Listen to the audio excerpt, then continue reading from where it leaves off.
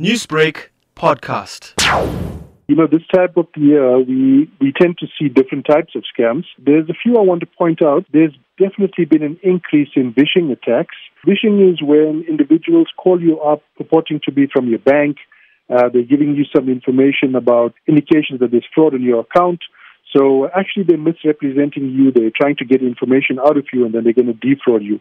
The second one is quite a common one over the years. It's the accommodation. So a lot of people want to get away. People purport to making accommodation available. You then go ahead, process a transaction only to be defrauded later on. And then certainly the classifieds. A lot of people purporting to be selling things over the classifieds, some unwanted gifts, puppy scams, some cats, watches, cell phones, and certainly you find yourself out of pocket after engaging in those transactions, making payments, and only to find that there's nothing for you to have. There's been a new way called social engineering that these criminals use.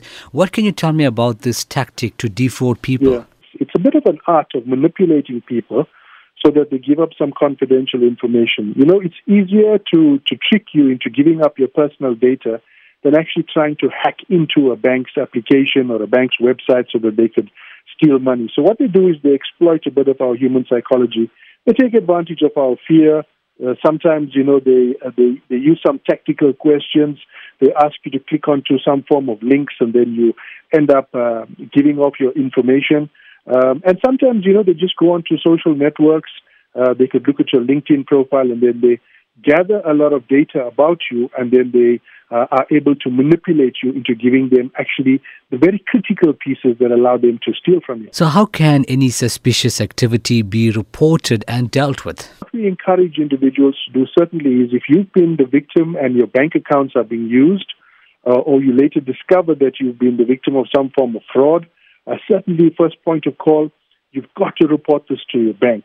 If your handheld devices are stolen, also, you've got to report this to your bank, and then you've got to open up a case with the South African Police Services, and the police then can investigate, and then they're going to be working with your bank itself to be able to exchange information and try and arrest those perpetrators.